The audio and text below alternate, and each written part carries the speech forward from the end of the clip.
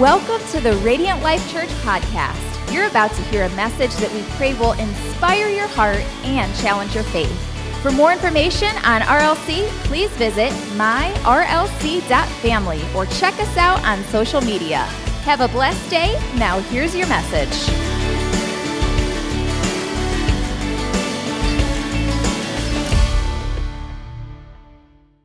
We are starting a brand new series called You Asked For It. You Asked For It. So if you've been around the last several months, we have had a questionnaire that went out and we just said, hey, what do you want us to answer? What are some questions that you have about the Word of God? What are some questions that you don't understand about Scripture that we could help you answer? And there were like 90-some questions that came in. We're going to cover 3. You're welcome.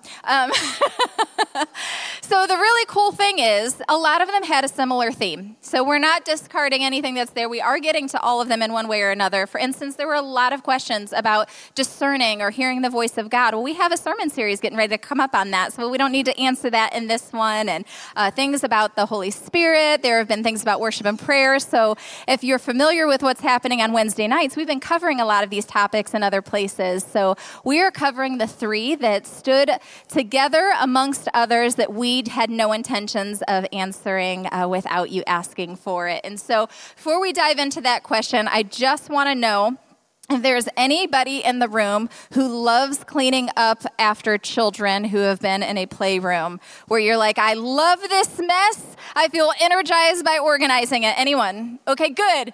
Oh, wait, we've got one. I want to be like you when I grow up.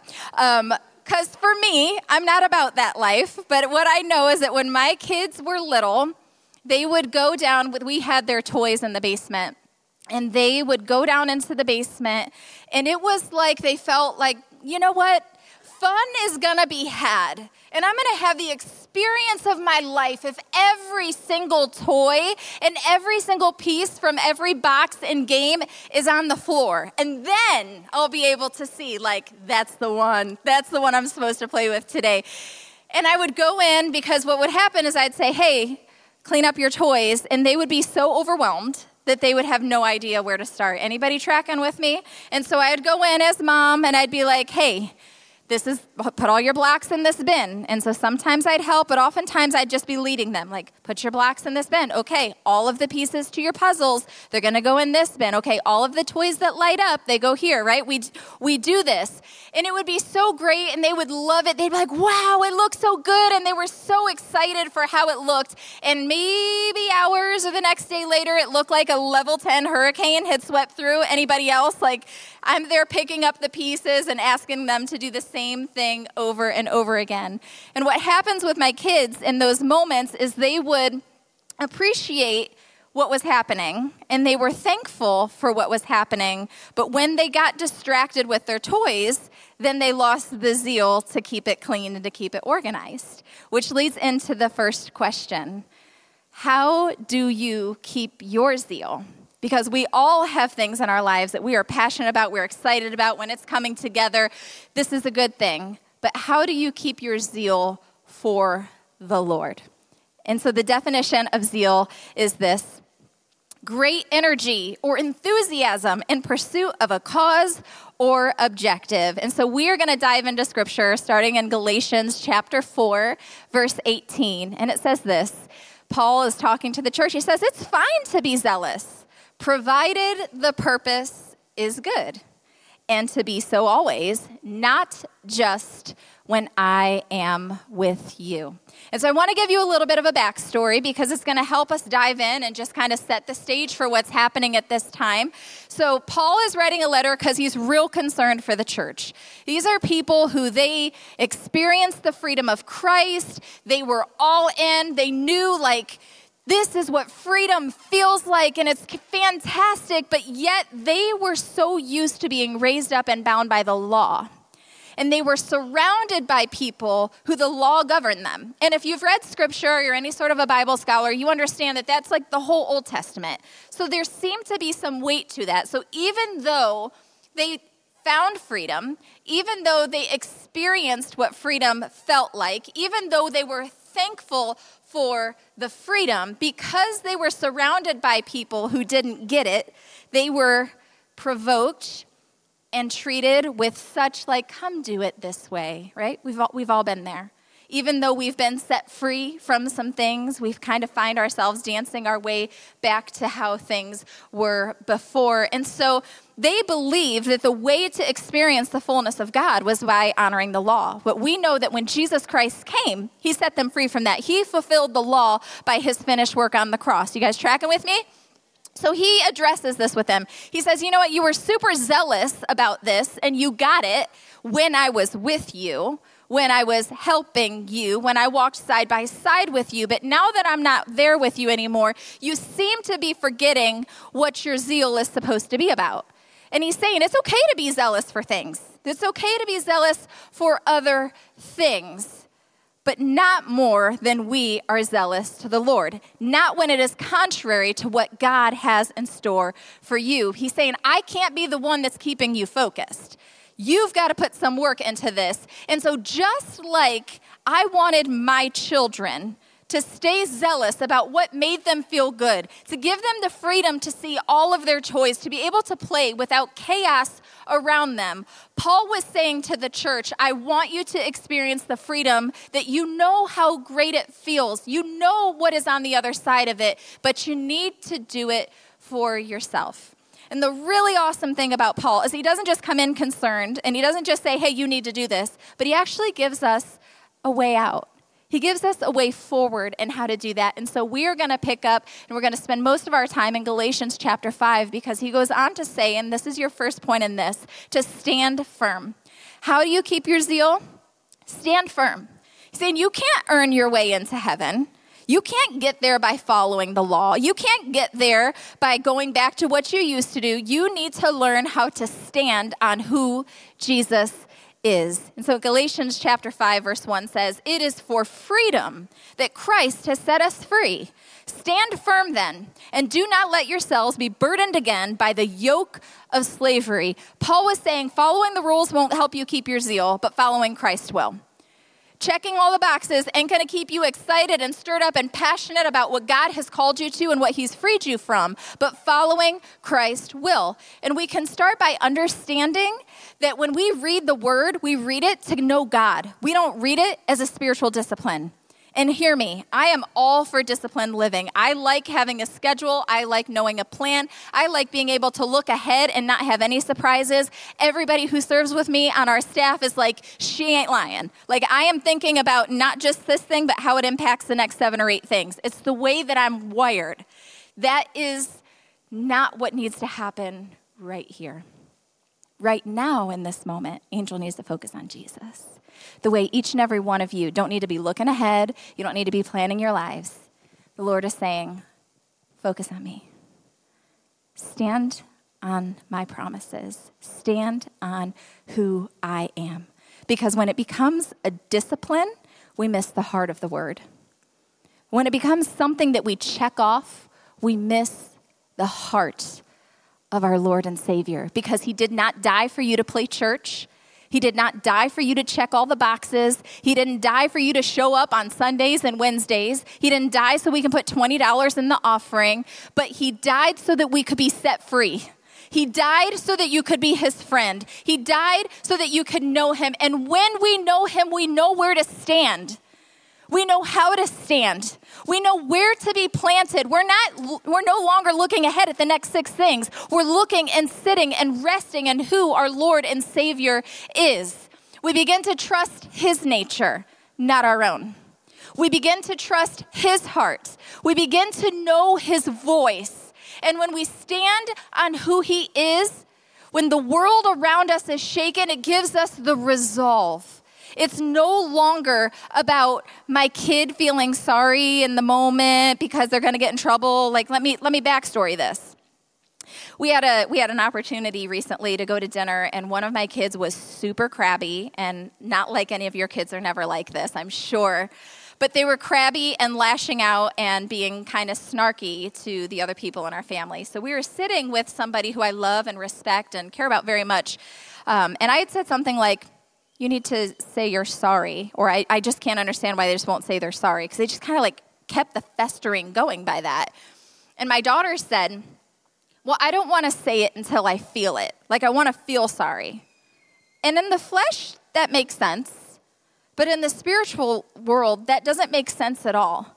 Because what I know to be true is when God is moving in our life, when we are standing on who Christ is, I don't do things because I feel it. I do things because God's word commands it.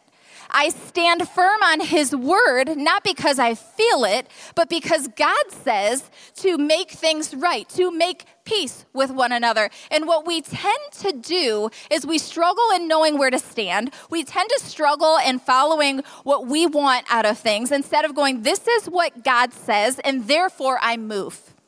I stand on his word. I don't need to get it. I don't need to understand it, but it is his word alone. Because we follow his heart, not our own. We act and live in a way that honors Christ even when our feelings aren't there because we know him and we know what he is asking of us. But that comes only with knowing his word. It comes only with spending time with him to know where we stand. And the second way to keep our zeal is to get rid of what enslaves you. Get rid of what enslaves you. Galatians chapter 5, verses 8 and 9. That kind of persuasion does not come from the one who calls you. Which, by the way, that's Jesus. That's who calls you. It says, a little yeast works through a whole batch of dough. Paul is saying, get rid of anything that holds you back. Anything, because even just the littlest bit of what you're hanging onto is enough to begin to penetrate aspects of your life and aspects of your heart that were never meant to take hold or take place in your life. They're the things that hold you back from experiencing the fullness of Christ. He is saying, if there is sin in your life, let it go. If there are people in your life that are holding you back from becoming all that Christ has called you to be, they've got to go. If there are negativity in your life that is keeping you from experiencing the promises of God, let it go. If there are addictions in your life that are holding you back and keeping you bound, let them go. He wants to bring you freedom. And not just the addictions that we can all agree on that are sinful. I'm talking about all of the addictions. The ones that keep our mind, that keep our focus. The ones that maybe keep us scrolling for 4 and 5 hours a day on our phone, forgetting about the people that are in the same room that God has called us to love and care for. Anything that separates you from experience the fullness of God, let it go. Strip away anything that will enslave you. Harriet Tubman is known for saying, I freed 1,000 slaves, and I could have freed 1,000 more if they only knew they were slaves. Oh, that God would open up our hearts and open up our minds to recognize that anything that separates us from him, anything that stands in the way of us experiencing his fullness, we need to let it go. Take those thoughts captive, put them in their proper place, and move forward in what God has for us. So if you are like me in this room, you know that winter is terrible. All of you winter people, this is my moment, this is my mic, okay? I love the sunshine. I love summer. And I am tolerating winter because Jesus is good and I believe him. And I'm sure there's greatness now. But what I know when I get into a car in the winter is I cannot stand to have a coat on. To be buckled in with my coat, to be restricted and feel like I can't turn or I can't move. And so when I get into a vehicle in the wintertime, I take my coat off because it has me feeling trapped. It keeps me kind of enslaved to that uncomfortability. And then it's like 20 degrees outside and 73 degrees in your car, and then you're sweating. Like nothing is working in that moment for me, at least. Maybe you love that. Okay. It doesn't work for me. So I take it off. Is the coat a bad thing? No. The coat is everything I need it to be when I'm outside. But it is not what I need in that moment. And we've got to begin to look at the things in our lives and recognize what their proper place is. How long they get to be with you. How long in this season you will stay and remain. Because if something seems like a benefit, but it actually becomes a burden, it's time to bounce. You got to let it go. You got to take that thing off and move forward. You've got to be able to walk in the freedom that God has called you to, because there are things and people that could be a good thing until they're not. If it is a distraction in your life, church, let it go. And the third thing Paul teaches us is to eagerly wait. To eagerly wait. Galatians 5:5 says, "For through the Spirit we eagerly wait." Not we wait, not we're frustratingly waiting, not we're impatiently waiting for God to do what he said he's going to do, but we eagerly wait by faith. Not in our own power because we don't have it, but we eagerly wait by faith, the righteousness for which we hope. Is our zeal focused on the wrong expectations? Because we wait for righteousness, we wait for God. What are you expecting? Are you expecting God to move? When you came in today, were you expecting that Christ Jesus was going to meet you exactly where you are? Are you hopeful? How's your attitude? Are you expecting Jesus to meet you where you are? Because I would encourage you, check your attitude, check that eagerness, check that passion. If it's missing, God, help me. Help me to stand on your word, even when you're silent. Because what I know is that God speaks to us in a loud, majestical voice, and he also speaks to us in the silent, in the quiet. We've all had those moments, or I hope we've all had those moments, and if you haven't yet, hang in there, because you will.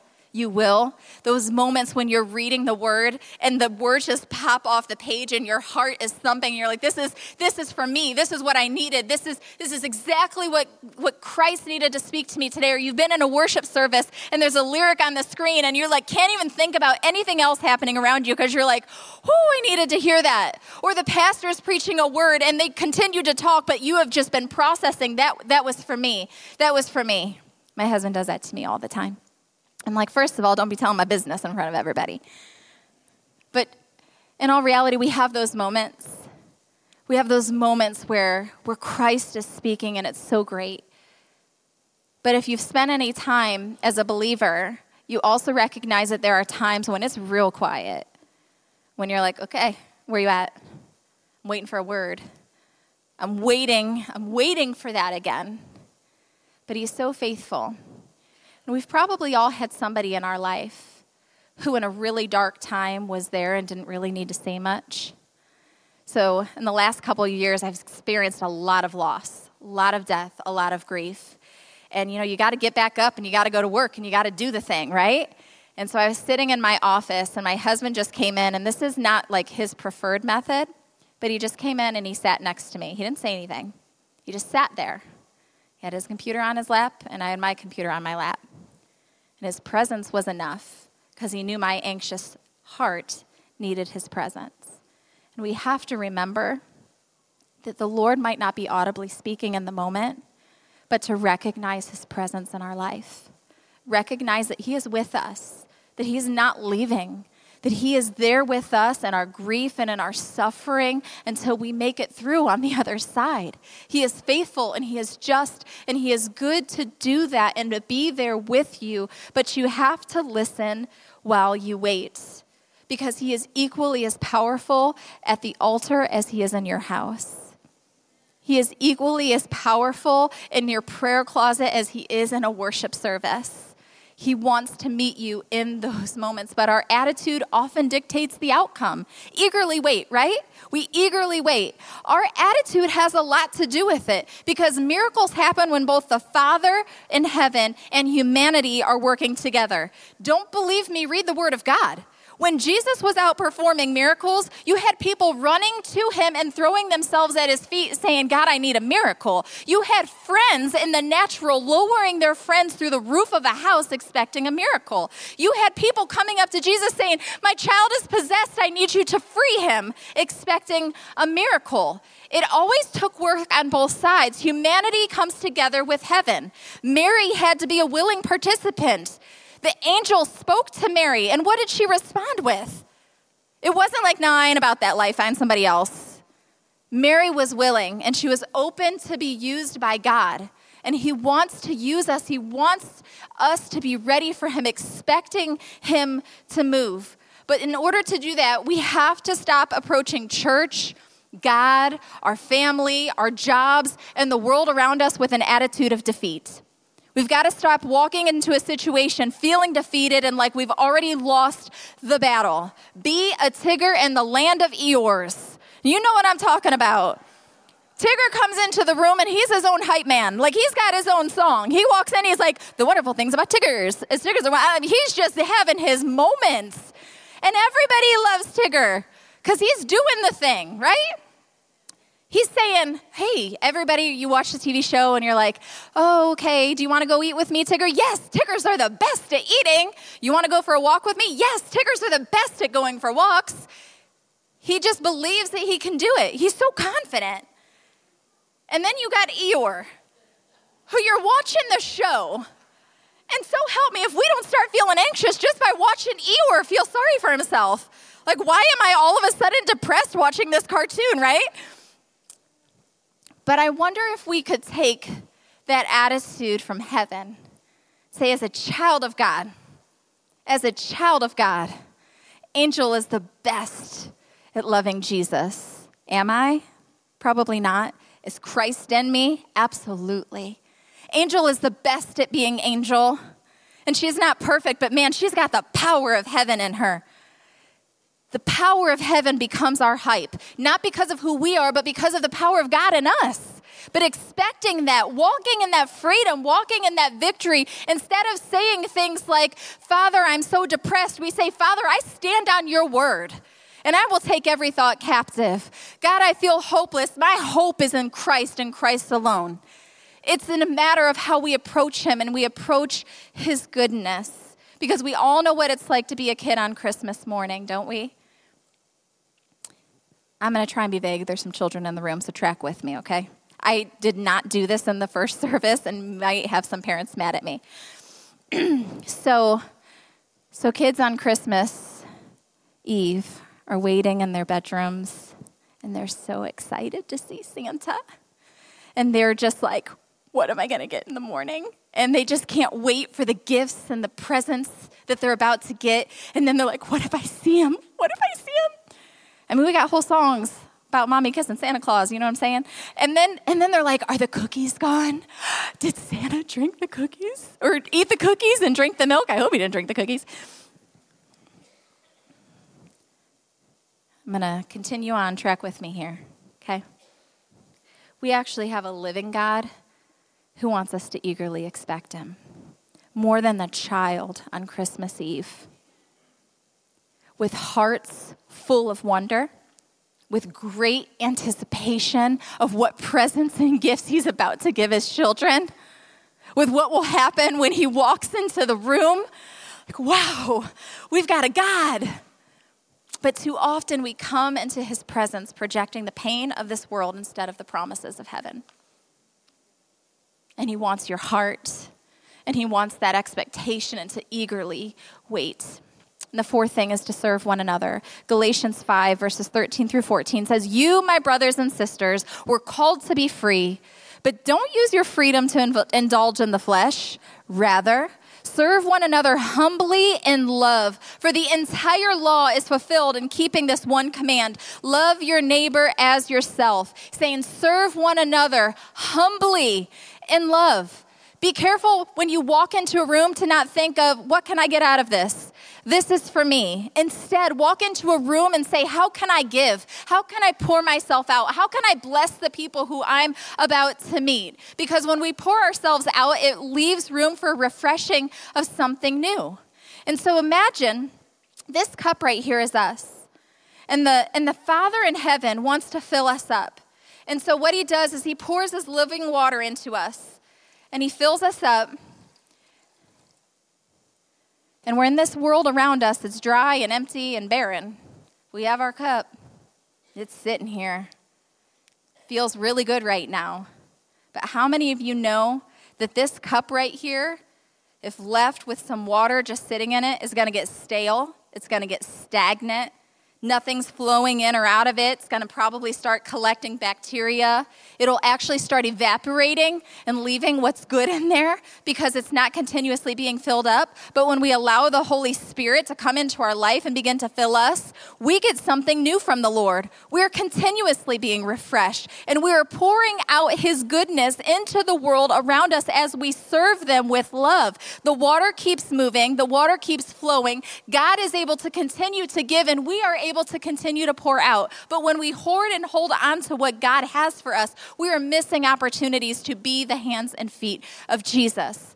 Because the cup is not meant to keep everything that comes its way. It's meant to overflow. It's meant to overflow into the community that's around it. And because people matter, we have to keep moving. We have to keep pouring out, leaving room to be refilled. And it's why we partner with things like building a birthing center in Tanzania, where we know that this month our giving is going to be doubled. That's why we're like, we're going to push this because we're going to think outside of ourselves. It's why we give to spread the gospel, and we provide turkey dinners for people who can't afford it. It's why we give a gift card to every teenager in the foster care system in our county, because we don't want any child to miss out on the goodness of God. And because God has given to us, we're going to pour out. It's the little things that we do that we have no idea the significance or the amount of impact that we're going to make. So a couple of weeks ago, I had the privilege of dropping off, out of your generosity, by the way, this is what you did. I had the privilege of dropping off candy and some gift cards to Wadsworth City Schools. And so this particular program helps incentivize kids who are struggling. Kids who are not maybe real strong academically or who are having some behavioral problems. And so there is an incentive to do good. And so we also give to feed them and give them snacks. But as that email came in as a parent, I was like, oh, Lance, we should totally give to this because I think these are the kids that might be overlooked. Right? They're the ones who are a little tough, and many might be like, well, why are you incentivizing them? They're bad. Because those kids are probably like your Angel Perebskis who struggled all throughout school, who one day Jesus got a hold of her life and they become who God is creating them to be, who maybe in school struggled to turn in her assignments at the time, but who gets straight A's in her master's program. That's why. And that's not to brag on me, but that's why we give. It's because we see what God can do in the life. And when we drop that off, I don't even remember who it was, somebody in the office comes running out of the parking lot, meeting Lance and I outside. I'm like, where's this from? Where's this from? Guys, this is just a couple $100 worth of things, nothing. I was like, it's from Radiant Life Church. Okay, we just want to know to send a thank you. And I was like, please, no. You got enough to do. You don't need to do that. This is what we're here for. But the joy in this woman's face over a couple $100, a drop in the bucket for most of us. It's why we give. It's why we invest in the kingdom of God, because we're giving those students a chance. And your generosity allows others to experience God's goodness. When we serve others and when we bless others, we do it with what God gave to us. And the last thing that Paul teaches us in chapter 5 is remember that it's not about you. In order to keep your zeal, remember it's not about you.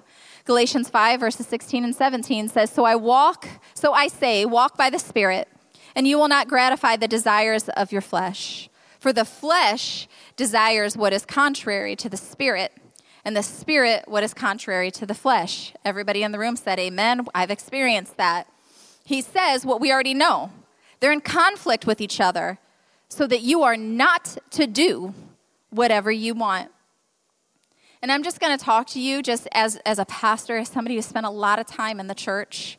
What breaks my heart, what makes me ache, is when I see God's children walk away from who He is because of misplaced focus. Whether they were focusing on their sin or they were focusing on the people that hurt them, let me tell you, that was people who hurt you, not Jesus. Because they were focused on an answer to a prayer instead of focusing on the promise of heaven. And so we walk away because we don't get what we prayed for. And aren't we saying in those moments, my faith is about me? Aren't we saying, I do this to get what I want, to feel how I want, so that I feel blessed, so that I feel good about myself, because I want everything to be happy? But if we put ourselves at the center of our joy, we'll always be defeated. And it's why when we get stuck and tricked into being in that place, we are miserable. It's because our focus is no longer on Jesus. When we depend on how we feel, it will never be enough because we will never be satisfied if we are focused on ourselves and what we can get because we will always want more. It's how we're bent. But friends, feelings do not equal faith. Our faith was never meant to rely on the feelings that we feel. So giving up when we don't feel it would require us to give up on every aspect of life. You would never stay married. God knows you'd leave your children because they don't get it right most of the time when they're little. I'm just teasing. I got a couple in the room and they're pretty great. But if I gave up on them every time they didn't clean up after themselves, every time I walked in, not just as kids, but walked in and there was clothes all over their bedroom floor, forget it, I don't want to be your mom. It's ridiculous, right? Oh, my husband made me mad, forget it, I'm out. Oh, I'm working and my job is really miserable because my coworker got on my nerves, I quit. We would never do that. That sounds ridiculous to say out loud, but how easy it is for us when we are not rooted in the Word of God to do that to our Lord and Savior. To walk out, I didn't get what I want, I'm out. You didn't answer my prayer. You know what, I've been praying about this, so clearly I can't trust you. If we walk away when it gets hard, we will never experience the fullness of what Christ has for us. Our zeal is not found in ourselves. The world wants more of the world, but heaven wants your trust. Heaven wants your trust. So when we come in on a Sunday morning, do we expect every Sunday morning to be like the Engage service last week? It's big and it's awesome and it's exciting. And let me tell you, it's my favorite day of the year. But these moments right now, they matter too. Pastor Matt said before service, these moments are what are preparing for the Engage services, right? It's where we get a hold of God's heart and that we prepare ourselves for it. Do we find ourselves getting bored with the Creator? We find ourselves getting bored with TV shows, and it's why they have a life expectancy, because people get bored. It's how we're bent. We get bored with our hairstyles. We get bored with our clothes. We get bored with the colors that are painted on our walls. But friends, let me assure you, there is a newness and a fullness and a boldness from heaven when we set our focus there and remember that this world and this faith is not about you and me. It is about Jesus. And when you are connected to the vine, you produce what the vine has to offer. If you're hungry and desiring more of a zeal, be connected to the vine. Because the fruit doesn't tell the vine what to do. The vine tells the fruit what they're going to produce. And if we approach God about me, I want to get my way. I know you made me to be an apple, but I really want to be a pear today. I really need the benefits of the pear. And God is saying, I've called you to be an apple. Stay connected to me and you will see my fruitfulness in your life. But when we find ourselves getting our way, feeling dissatisfied, maybe not getting the outcome that we want, if you're stuck there, can I challenge you this morning? Ask yourself why. Be honest with yourself. Are you trying to be Lord? I know you wouldn't say that. None of us are going to say we're trying to be Lord. But if I want what I want more than I want what heaven has for me, who am I asking to surrender? Am I asking the Lord to surrender to my will? My will? I need you to do what I want. I want it in my timing. I want your blessing right now. Who needs to surrender? The Lord or you? The Lord or me? Who's the one that needs to move? Is it the Lord or is it you? Zeal, like love, is a choice. And zeal requires us to take ownership of what we know and hold on to it. If we're going to have that zeal and not lose that zeal, we've got to hang on to what we know, and that is the promises of God, the character of God, the nature of God, holding on to his voice, holding on to what he has spoke to our hearts.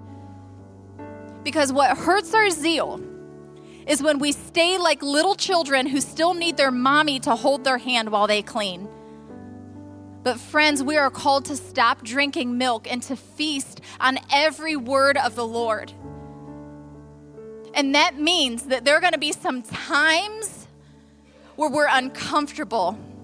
There are going to be some times when we don't see what's ahead. There are going to be some times when we just are going to have to remember that God might not be in the loud, booming voice. He might just be sitting right here on the couch next to you, reminding you, hey, I'm still in control. I still got you. I'm still with you. I might not be saying anything out loud right now, but I've already spoke. I told you what my promises were. I told you where to stand. Don't forget where to stand. Don't forget how to stand.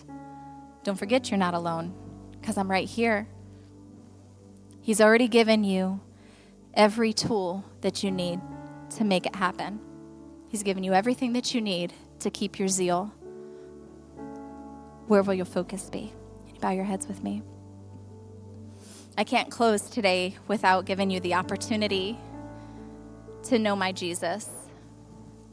So if you are here today and you would say, Angel, I want to know him. I want to follow him.